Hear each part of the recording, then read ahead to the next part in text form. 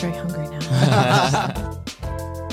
You guys can't see the far off stare on Tanner's face as he's like thinking. You can literally see him thinking. It's that nose spicy where it goes into your sinuses and not just in your mouth. Yeah, I catered all of my curry to your taste level. Okay, excuse me. I'm insulted. Hello and welcome to this episode of the I Should Have Known podcast, the trivia podcast that can't be trusted. Each week, our quizmaster presents you with 4 big facts on a topic, but one of those facts is a lie. And we're continuing with more hot stuff this month. And our quizmaster today is Soups. Hello. And Soups is doing a Find the Fake episode on curry. So he will present us with 4 curry dishes, but one of those is his own invention. So join me, Andy, and our other host, Tanner, in figuring out which one it is. Okay. Not sure if you're hungry or not, but I can definitely guarantee that by the end of this episode, you will be. Yeah. Okay. And it's Indian curry. Yeah.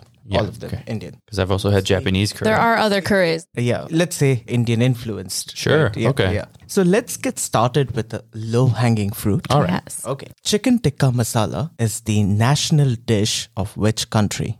I bet it's something like the UK or Yeah. something. Is it the UK? Or like Scotland or something. Yeah. You're right. It really is the UK. Okay. So chicken tikka masala has got nothing to do with India. It's actually a dish that was invented by a Pakistani chef in Glasgow in 1971. And this dish became so popular in UK. 1 in 7 dishes served in the country is chicken tikka masala. Wow. And basically, chicken tikka is meat in skewers, which are then grilled in the tandoor oven, which is dry, and you eat it with mint yogurt-based chutney. Okay. So the chef decided to add spice and make it like a gravy-based dish. And it's super popular. So nobody says curry in India because the way Indian dishes are cooked is completely separate in different regions, right? Yeah. And they have particular names. There is no like common name. So this curry is more like a British anglicized word. It's basically a dish with a sauce that's seasoned with spices. Yeah. Right? Yeah, I think people associate it with being spicy. Right. Yeah. It's like curry is spicy. Yeah.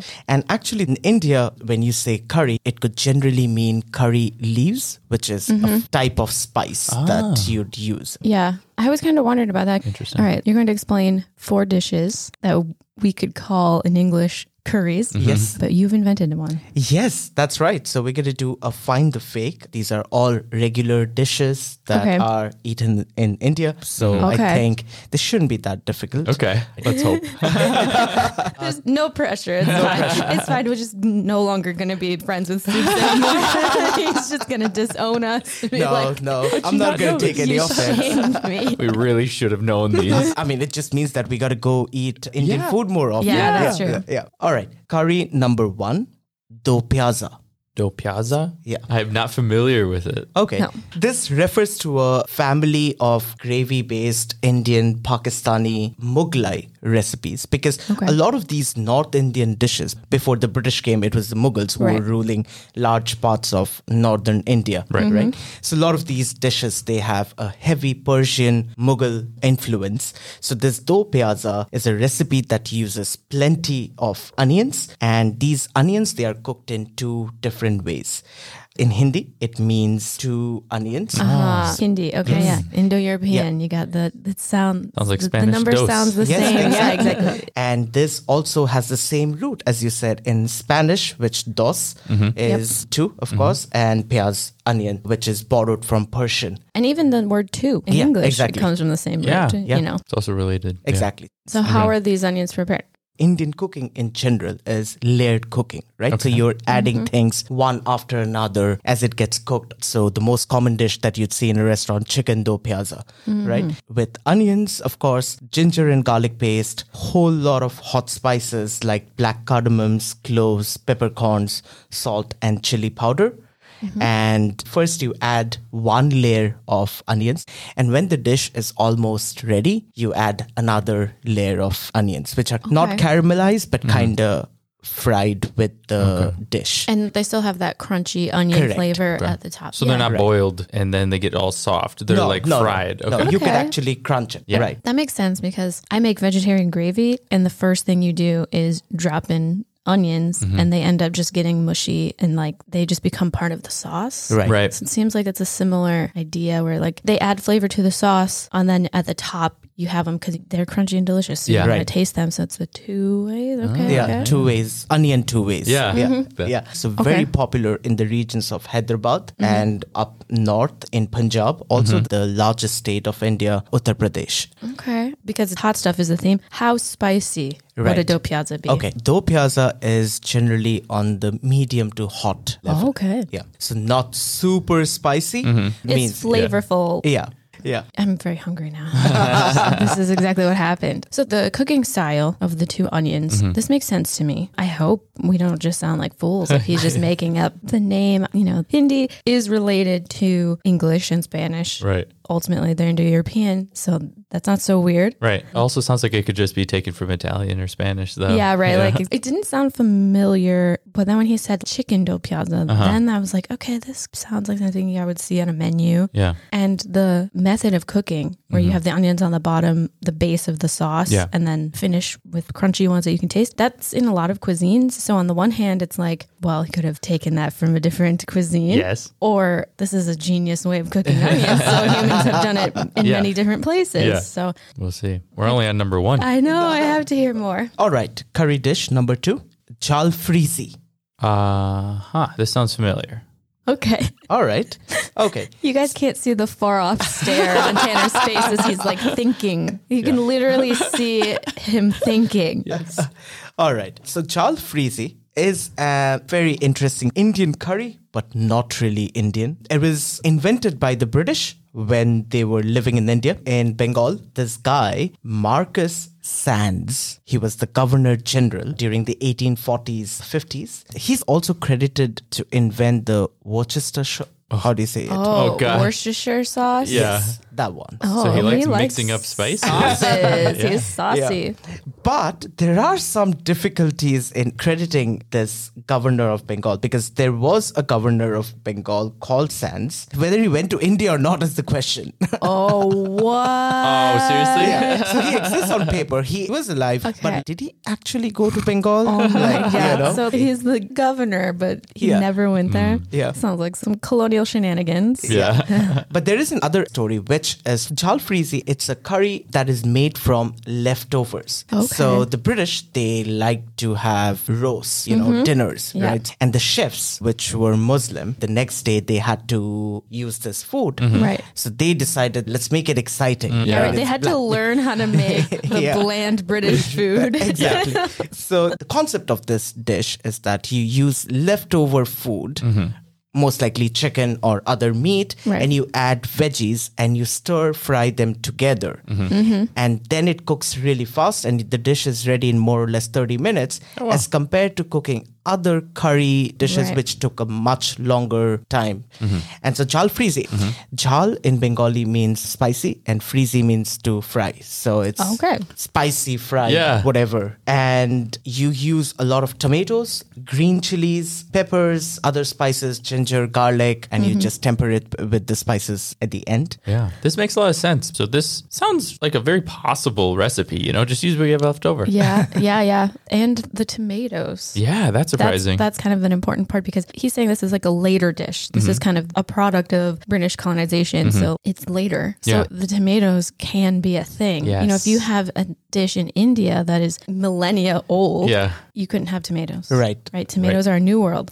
1800s, though, But the it makes sense. 1800s, it could be some, Possible. It's possible. Yeah. Wow, I don't know.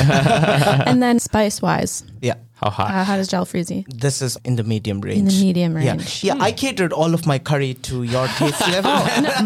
Okay, excuse me. I'm insulted. Just kidding. No, I know you can eat spicy food. No, I know that. But I just catered it to a larger audience taste buds. Good. Yeah. So nothing extra crazy, nothing too bland to not call it as Indian dish. Yeah. You can't. You don't want to shame your ancestors. Yeah, exactly. But they'll be safe ordering these recipes. recipes. But this is similar as do pyaza in terms of hotness. Will All do. right. So moving on to curry dish number 3, chandni. That one's new to me. Okay. Chandni, this curry originated in parts of northern India around 12th to 13th century. And chandan means sandalwood in Hindi. So this sandalwood is very common to India, right?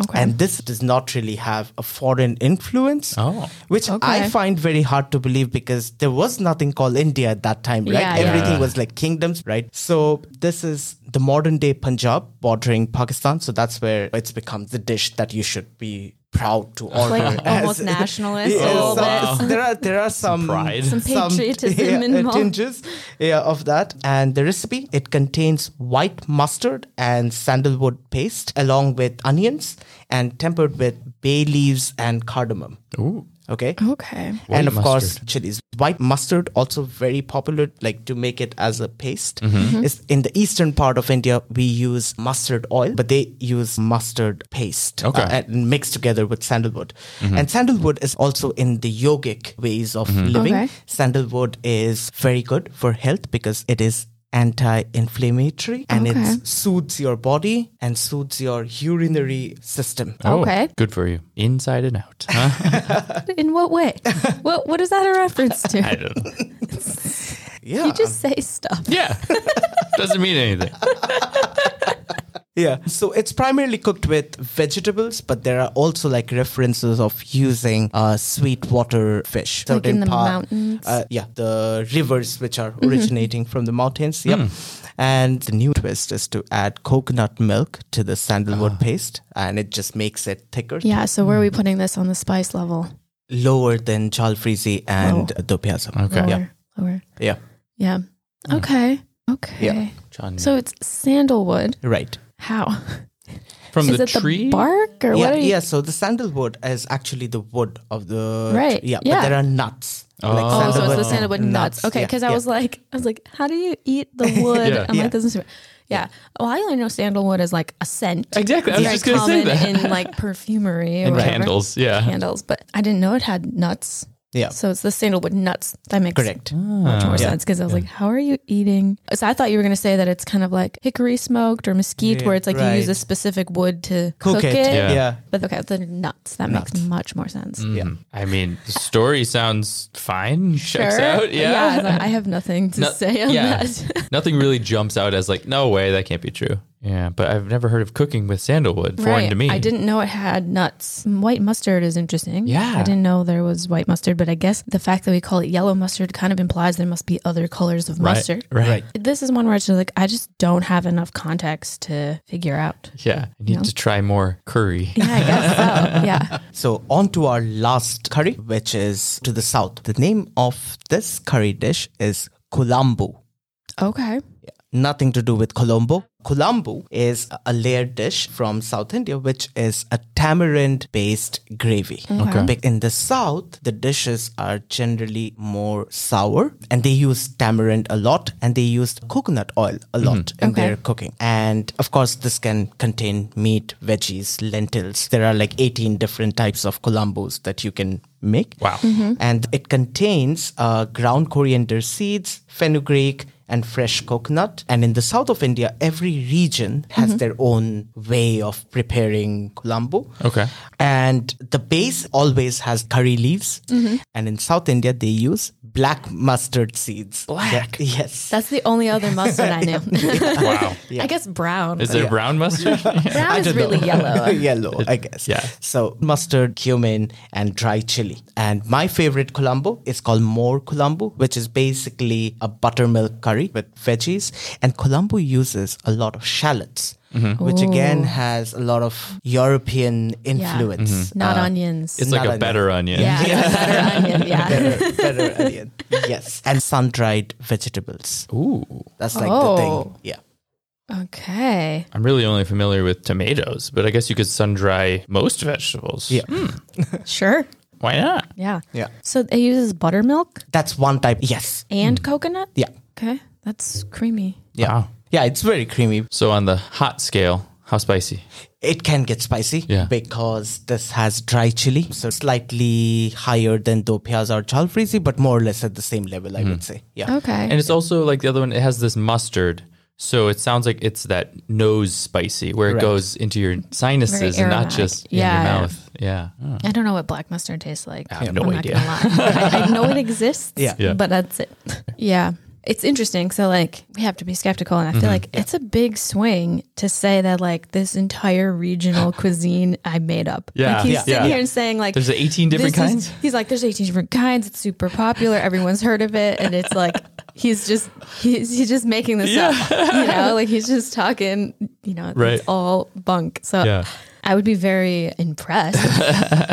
But I have a feeling that maybe this one is real because it just seems like too much of a swing. Yeah. And really, that's all I have to go off of. To be honest, I don't think I've ever had a South Indian curry. Like I'm not familiar even with tamarind. Yeah. I actually don't think I've ever been to like a specific South Indian restaurant. Right. Like almost all the Indian food I know is Northern.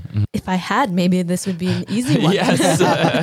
But I don't know. Yeah. Wow. Okay. Even if one of them is fake, I think they all sound pretty good. Yeah. So there's You made a good menu there. Yeah. There's some, you should maybe think of a new career choice. Yeah. Like maybe you got a future here. But can you repeat your 4 curries and then we'll guess which one you invented? Sure.